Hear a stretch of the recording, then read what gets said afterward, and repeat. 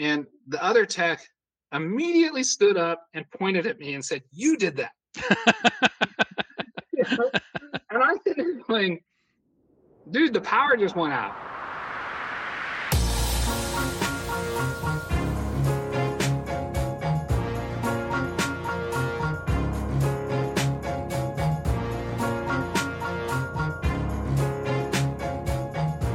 Hello, and welcome to the 10th episode of First Chair, the e-discovery education podcast from Exact Data Discovery. I'm XDD's Director of Education and your host for this podcast, Matthew Verga. Each episode on First Chair, we invite guest experts to sit down with me for 20 to 30-minute conversations about a single important e-discovery topic. From technology developments to legal developments to best practices and beyond, First Chair exposes you to experienced legal and technical practitioners and their expert insights into our continually evolving industry. Just as the transition from primarily paper sources to primarily electronic ones has complicated preservation, collection, review, and production, so too has it complicated the eventual presentation of evidence at trial. Today's litigants must juggle paper, near-paper, native, and near-native materials using computers, projectors, displays, and tablets, plus presentation software, automated litigation support systems, and other tools. To help us learn more about these challenges and how best to meet them, our guest this episode is once again Shannon Bales, Litigation Support at Munger, Olson, Olson in Los Angeles. Shannon is highly involved with a number of education and standards efforts within the litigation lifecycle and practice management. He is a California Lawyers Association Law Practice Management and Technology Section Executive Committee member, a UN War Crimes Advisor on Litigation Support Technology and Investigations, and did a presentation at the White House with ACEDS. He is also an ACEDS and EDRM board member, an adjunct professor at UCLA on trial technology and fact analysis tools, and the author of the Trial Presentation Companion, as well as articles for ILTA, ACEDS, NITA, EDRM, and Harvard. This is part 2 of our interview with Shannon. You can find part 1 in episode 9. So let's talk a little bit more about some of the technology you've referenced for use in the courtroom. You've referenced display screens, you've referenced gaming laptops. What sorts of equipment are practitioners using to work with ESI exhibits at depositions and at trial? Well, due to the coronavirus, we've seen a massive move to people working online, right? I know that attorneys can develop this knowledge too. If they're working with virtual depositions and those kinds of things, I know that they can incorporate better trial presentation routines into their workflows at trial. And I think we're going to start seeing remote trials where you're going to have a hot seat person helping out at trial remotely, which will be very interesting as well. Now, to get to the heart of your question, trends in equipment. Firms are waking up to the fact that they need specialized equipment for their hot seats. So sending a hot seat to trial with the standard kind of firm laptop to make it easy on the IT department so that they don't have to maintain another build. We're seeing that, a divide. There's firms that just won't budge on that. But we are seeing a lot of firms start to buy this kind of specialized equipment. And the prices come down a lot, so it's not so bad. And if you're a solo attorney or a small shop out there, maybe consider laptops that are a little heavier, that have better video cards in them so that they can get through video and play video really well at trial. The biggest problems we have is playing video and storing it and cutting it and editing it. So that's problem 1, making sure that you have the right kind of laptop. Problem 2 is that you have 2 of them, right? Because you need one laptop to present, and then you need another one as a backup when that first backup fails. At trial, you're just throwing everything possible at this piece of equipment. You're throwing video, you're putting up exhibits, you're annotating it. Think of your workflow when you're in the office and your computer crashes. What you were doing, you're probably just sending an email or creating a Word document. Now imagine doing everything possible under the sun as quickly as possible in a not so great environment, and you realize really quick why you need this backup. Um, so you need to be able to have a switch that can go between the two backups and the primary laptop and the backup laptop. So the switch is the next piece of equipment you want to know how to use and use right. Next is, are you going to use a projector or a big screen TV? We are moving more often than not towards big screen TVs. They're brighter. They don't make a fan sound. You don't take up they take up a bunch of real estate wherever they're at, but they don't take up the real estate of a projector and then a screen and all of that. When it comes to big screen TVs like that, go a lot bigger than you think you would ever want to go. So 75 inches, 72 inches or bigger. And the reason for that is in a modern think of a rectangular shape of a big screen TV, and that you're going to put a document in the middle of it. So the sides are basically not usable at all, right? Right. Until you enlarge something and it goes side to side. But you really need that ability to enlarge, and you need it a little bit bigger because people are going to be viewing it from across the room. And the jurors are on one side, the projector, the screen is on the other. So you always need to go a little bigger than what you might initially think. And every legal team should be kind of approximating their courtroom back in their home office and saying, like, if I put this document up on screen in my conference room and stand back 20 feet, can I see it? And a lot of people never even go through the analysis of that. And so you can never see the stuff that they're trying to get on screen or anything along those lines.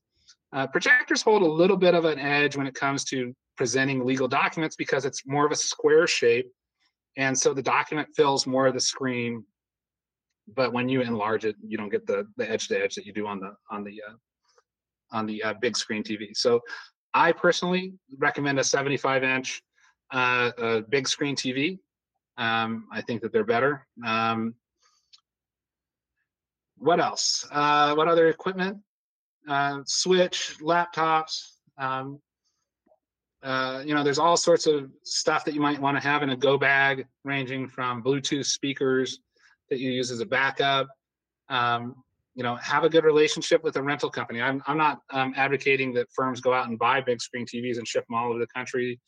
Get a relationship with Equipped or Smart Source, which are legal specific equipment rental vendors, and rent the equipment so that you're not maintaining this big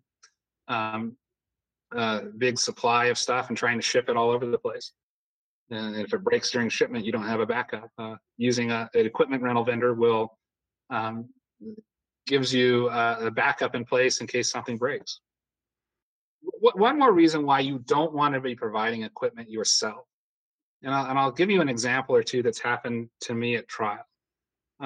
When you use a third-party equipment rental vendor, it takes the accusation away from you when you use your own equipment and it breaks. And it'll break. Someone will trip over a cord. The power will go out in the courthouse. Anything, it'll burn out. Anything under the sun can happen, right? And my example is one of two.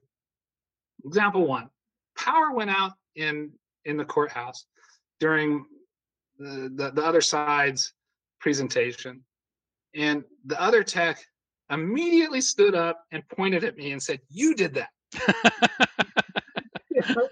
And I sit there going, "Dude, the power just went out." I'm not going to turn off the power to the courthouse. We got a paralegal down at the power plant. Right. And so this guy, oh my God. So the next day I showed up to court and I brought 4 backup UPS power supplies to put on some of our shared equipment and put on my own equipment. And he looks up at me and he goes, "Well, where's mine?" And I'm like, "Why would I bring you Why would I bring you a power supply? Go buy your own power supply. There's Costco right down the street, right? And that's one example. Another example was, and this is an example of no good deed goes unpunished, was I noticed a problem with the other side's presentation, and that the equipment, he was having some sort of equipment connection problem or something along those lines. His presentation was going in and out or something along those lines. Now, in this case, we did have a third-party equipment rental vendor, and he came out and I told him, "Oh, I think you're having a little problem with your connection." Just being courteous, and he goes, "I go, do you want to meet in the morning and try to figure this out? Call the equipment rental vendor, and have them meet us here, and we can try and figure it out." Well, the other guy didn't ever call, and he thought for some reason it was my responsibility to call the jointly retained equipment rental vendor to fix his problems. And so, of course, he was pissed off when no one was there to fix his issues in the morning. So you got to be careful when you're supplying the equipment. You might think of it like it's a potluck and everyone's going to get patted on the back for it. But the reality is it puts a level of risk on your team and on you personally to get some sort of weird accusation when the other side's when they start doing bad at trial, for example, or the attorneys are failing and they're putting some heat on their hot seat for it, unfairly or not. It's a good idea to have that insurance policy of a third-party equipment rental vendor where you're splitting the costs and you split the service and support and everything else versus using someone else's equipment. Because I guarantee you, when you need help, all of a sudden their guy's going to be busy. Hey, I think something's not connected right. I think there's a problem with the equipment. Well, I can't help you right now. Okay, well, what are you going to do? Of course, not going to wait for you. Jumping off from your anecdote about the power outage, just how often do you encounter challenges you have to work around in terms of power supplies for all the equipment or necessary cabling or internet access at a trial site? Well, that's a major challenge. And where some teams go wrong is that they don't send anyone out in advance to create a schematic of the courtroom and understand what the presentation environment is like.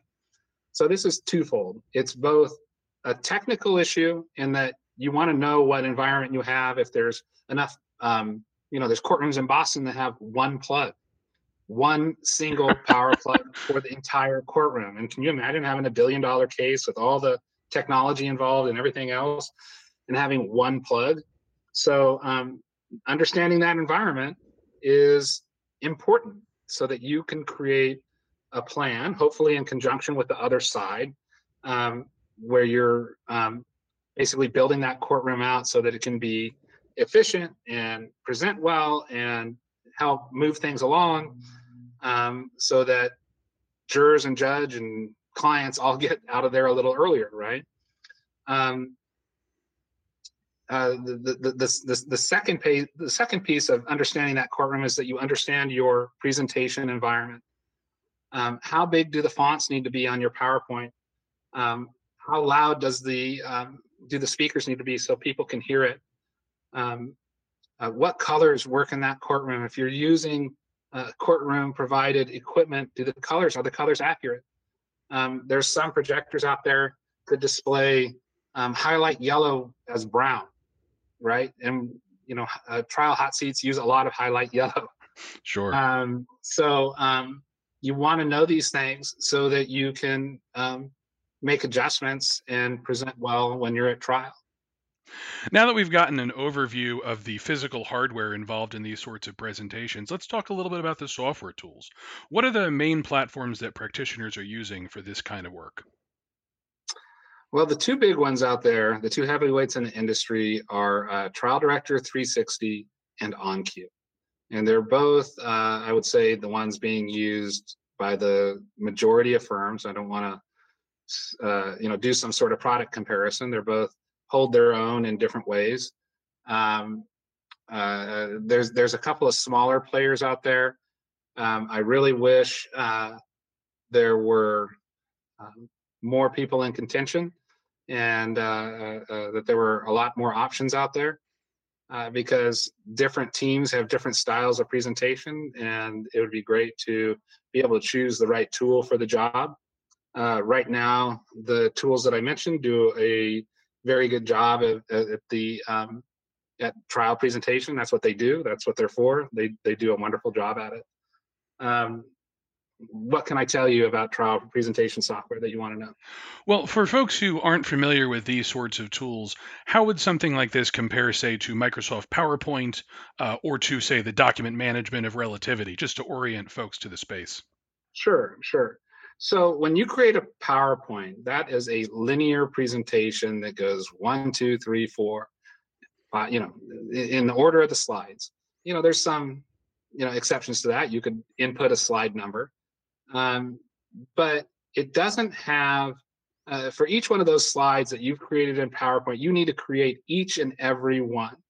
So I can't imagine having 100 documents at a trial, each with 30 pages in it, and having to create a slide for every single page of every single document in preparation. What trial presentation software allows you to do is load all those exhibits into a system very quickly and very efficiently, and then call those up in any order and any order and at any time, and then annotate them as the attorney is talking or doing their work. Some legal teams do it themselves. The attorney does the presentation themselves. Sometimes they do it through the use of a hot seat. If you're not familiar with the technology, you should probably hire a consultant of some kind. But that is the main difference, the ability to call up anything at any time, with the added benefit in trial presentation software that it can call up exhibit video, it can call up video, deposition video by page and line number of the deposition, so that it's a very powerful impeachment tool for use at trial. There's a lot of work that goes into prepping a PowerPoint. Similarly, trial presentation software isn't a panacea for having to do a lot of work. It's just the focus is a little different. Video clipping remains one of the hardest things, most time-consuming things to do for legal teams. How much do you prepare for? How much do you cut in advance, and how much do you do on the fly? Because when you prepare in advance, you get the benefit of being able to edit your clip. So if in the middle of your clip someone decides to hum and haw for 30 seconds, you may or may not cut that out, depending on what that uncomfortable silence is for, versus playing on the fly, where maybe they take a break in the middle of the question and they start drinking a Coke or something like that. You don't know what you're going to get, so you always want to do some sort of QC where you are taking a look at each and every clip and making sure it plays how you might want to. You can't anticipate every single clip to be used at trial, and you don't want to be sitting there just creating endless clips, because there's probably better things that you can do with your text time. So finding that balance between pre-clipping in advance and not clipping in advance is very important. And is it more common for law firms to license software like this themselves, or to work with service providers that have licenses to it already? I think it's a combination of both. Law firms should have copies of the software so they're familiar enough to know what they want to do with it. And some have, like the firm I work at, Munger has a very robust trial presentation group. We have 5 hot seaters and a lot of people that can be that second hot seat, second chair role that we discussed earlier. We really support our trials in a very serious way, and I'm very proud of the work that we do there. That's not to say that the amazing consultant community out there doesn't fill much the same role, but it really is a strategic decision that firms need to make. Are they going to bring this in-house, or are they going to consult out? Each firm should kind of make their own decision when it goes there. Firms have had trouble in the past trying to figure out what they're going to do with in-house hot seat people what do you do with them when they're not at trial, right? What do you do with a hot seat person that, a hot seat may get all of their billable hours for the year in 2 or 3 trials, right? Right. So trying to figure out what to do with that person the other 7 months out of the year is difficult. I don't think it's that difficult. I think you can either, one, hire hot seats that have a broader ability, meaning they can help support relativity or those kinds of things, or maybe the firm just makes a strategic decision that having that kind of accountability in-house is important. But that's not to minimize the great consultants that are out there. I think firms that are hiring consultants need to spend more time with their consultants in preparation and practice. Most of these consultants out there would come and practice with you at a heartbeat's notice in exchange for a better relationship and those kinds of things, a longer term relationship.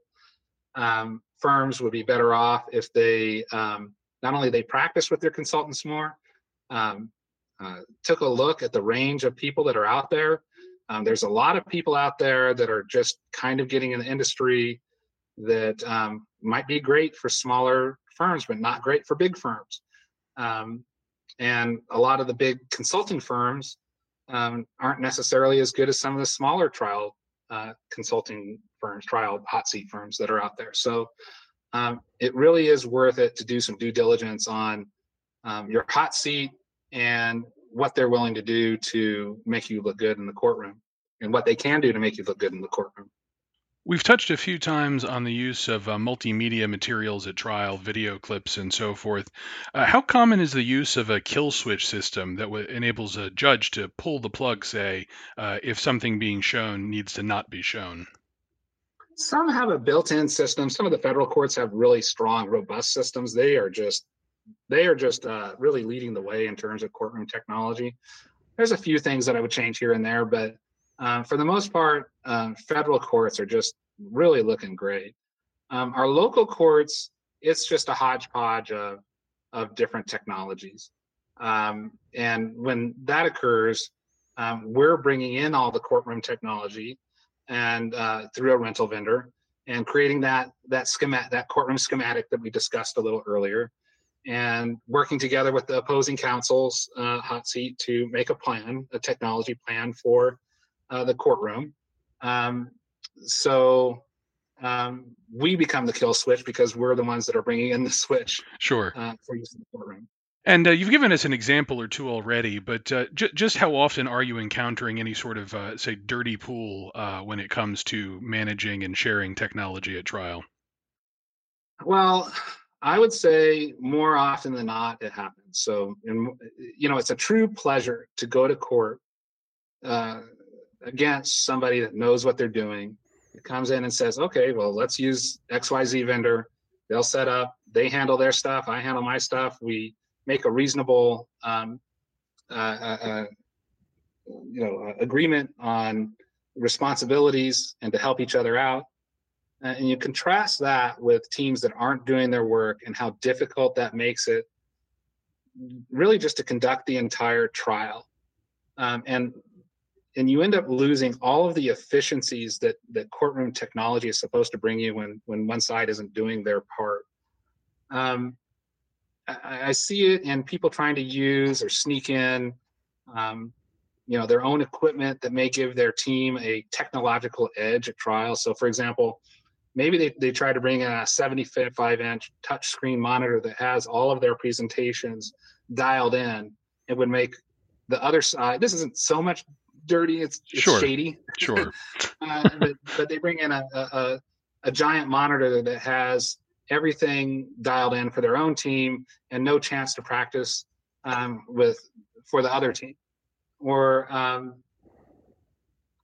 just a number of different ways to not pay for equipment. So you suggest the third-party equipment rental vendor, they go, well, I have my own projector. And you go, and so I'm not going to pay if you're going to insist on using third-party equipment rental vendor. Right. And it puts me in an awkward position because, one, I don't want to rely on the other side's vendor to support me when I need it. I think that unless I have a relationship with them and know they're trustworthy. But I just, you got to be careful that you're not put in a position where you're putting your own team in a hole. Now, when teams are working together, when you have two opposing teams, at some point, you have a duty to. It's an awkward duty for hot seats. One, you have a duty to make sure everything's running smoothly for both sides. We both should come together to make sure that shared equipment is working right, everyone has access to it, and it's keeping the courtroom proceedings moving along. At the same time, we have responsibilities to our clients to not overhelp or do the work for the other team. So I mentioned branding exhibits. I shouldn't be branding the other side's exhibits and spending my billable time supporting the other team's work issues. And I shouldn't be spending, I'm happy to help legal teams get their equipment dialed in before we start proceedings. But if you're difficult and you just show up day of, I'm still going to help you out, get connected, but I might make you ask, I'm going to make you ask our attorney. I don't have permission to make these decisions on my own, but, and they're going to get a benefit out of you not doing the steps necessary, the steps that you should have taken in preparation for trial. They're going to, say, sure, we'd love to have our hot seat help you get connected, but he's going to say it in front of the judge, right? Or in front of the jury. Mm-hmm. I don't know how negative that is, but it's definitely not something that's going to go to your favor, right? Especially if you're wasting their time. But sure. I would say in a lot of trials, getting up and walking over to the other side to, plug in a cable or something along those lines because they didn't practice, or they don't know their own equipment, or their hot seat is not that great, or whatever. No, I was at $1 billion case a couple of years ago. $1 billion case. The other side had maybe 20 to 30 attorneys plus all their support staff, and they didn't have a professional hot seat at that trial. And we wanted to share equipment using that third-party vendor that we always push for. We ended up getting it, but they wouldn't pay for their half. And we offered to help them in the courtroom setup to help them get their equipment dialed in. They said no, and along comes the first day of trial. We plugged in, we had tested. I'm a fairly tech savvy guy. It's still had taken me about 30 minutes to get everything dialed in, and here they show up, and nothing showed up on screen for 2 to 3 days from them because they had so many issues.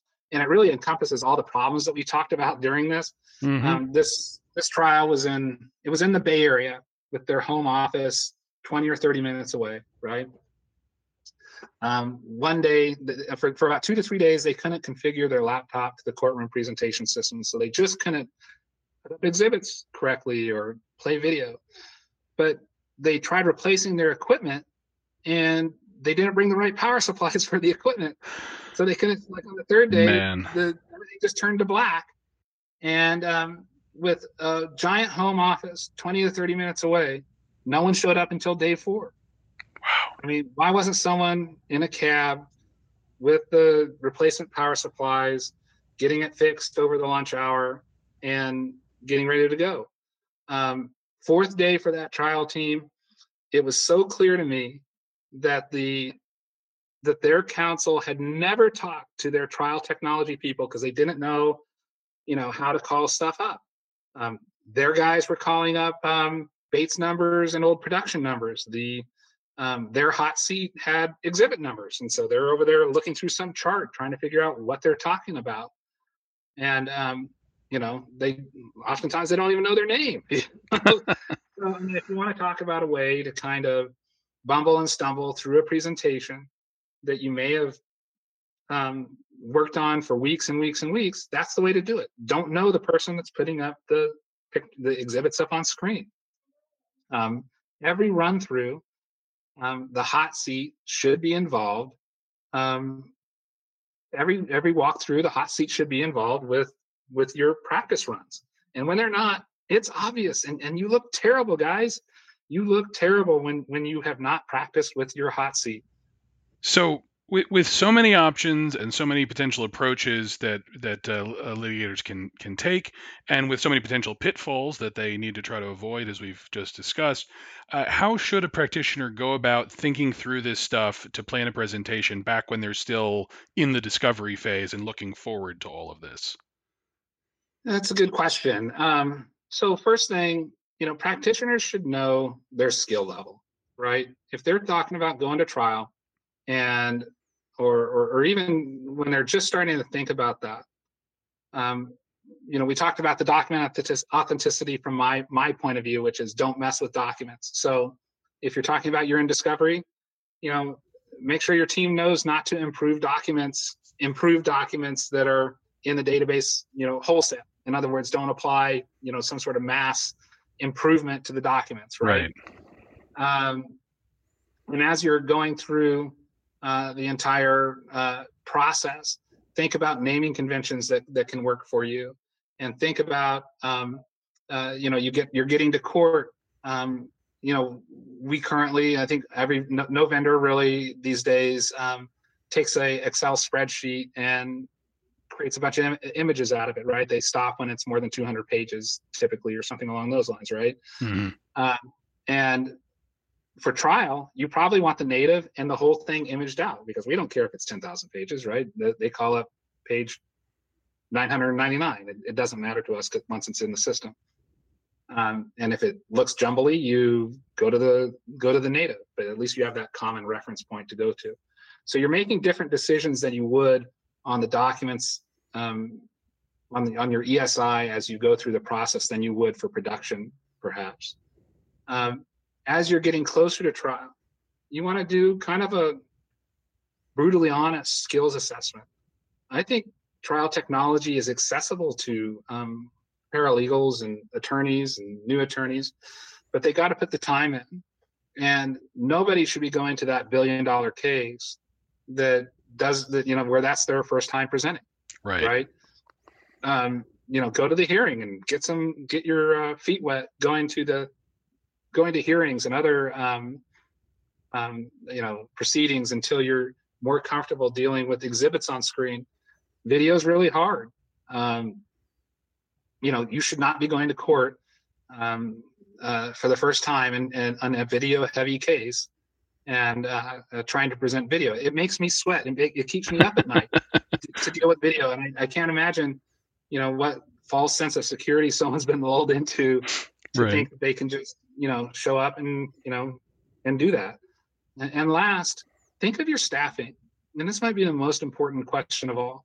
A lot of people get, like I said, lulled into a false sense of security when it comes to staffing.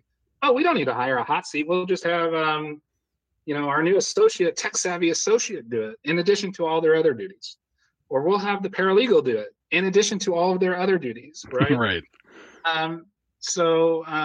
You can't put too many hats on the people that are doing this, because they should be out prepping the equipment, getting it ready, getting that second piece of backup equipment ready, and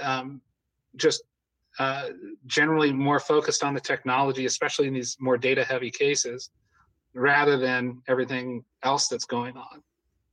Because I know that I can keep tremendously busy and bill hundreds of hours just focused on getting video edits made, making sure the video is in the right formats and that it works correctly. We have lots of problems with deposition video and format and synchronization.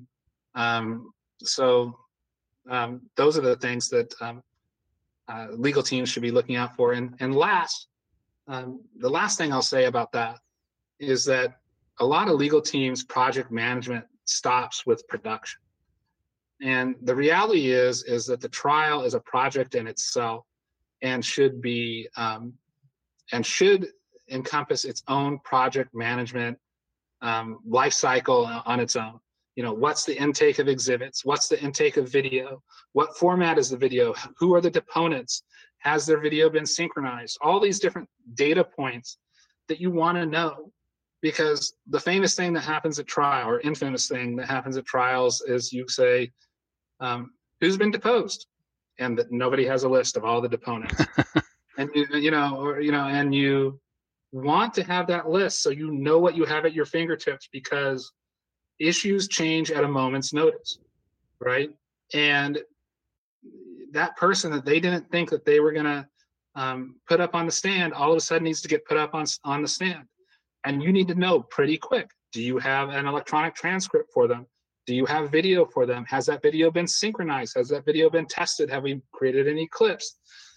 All those kinds of things that you need to know really quick. And teams that don't have control over their data, they don't know what they have lots of problems presenting in an organized and efficient manner and presenting well. All those things from that Cornell study that I mentioned at the beginning.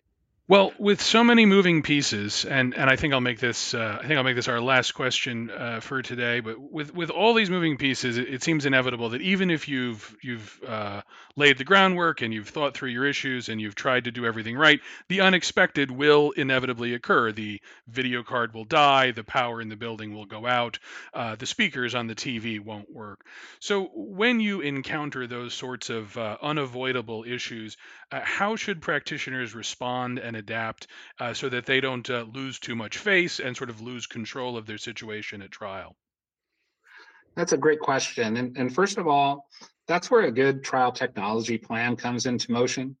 Um, I don't just have those two laptops.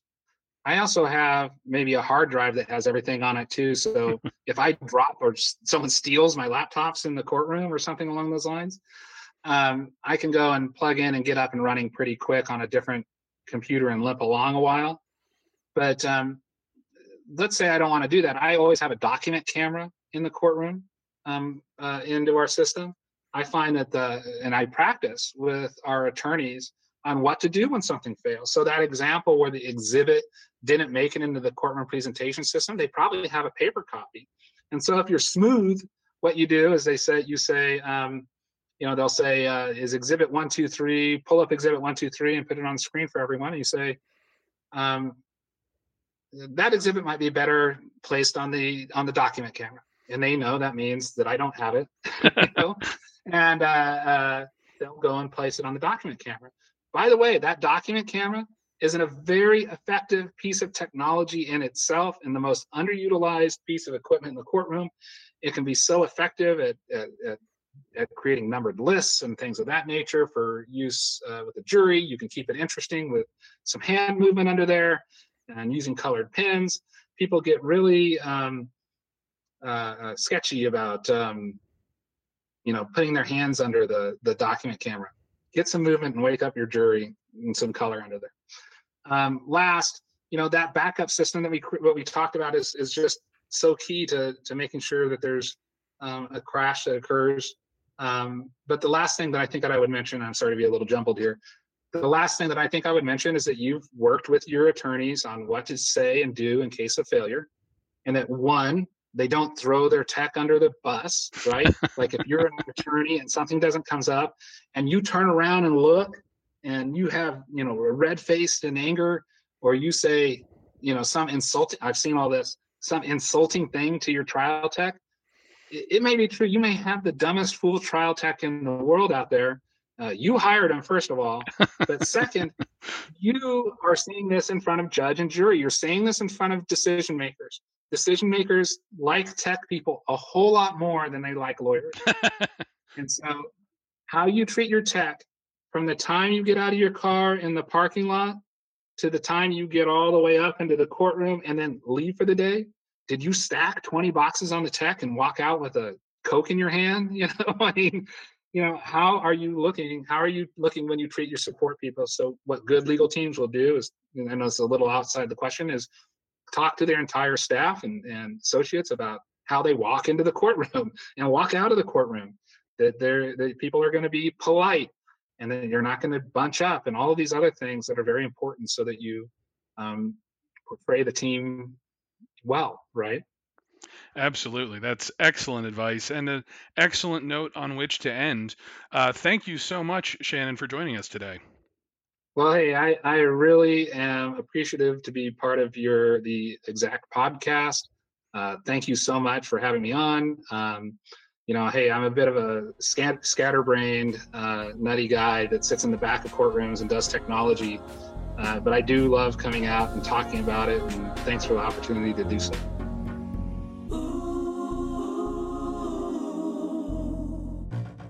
Thank you once again to our guest today, Shannon Bales, for taking time out of his busy schedule to share those insights with us. And thank you to all of you for joining us for another episode of First Chair. If you'd like further information about trial presentation and e-discovery or other topics, please check out our libraries of free articles, practice guides, white papers, and webinars in the Learn section of our website at exactdatadiscovery.com. That's exact, X-A-C-T.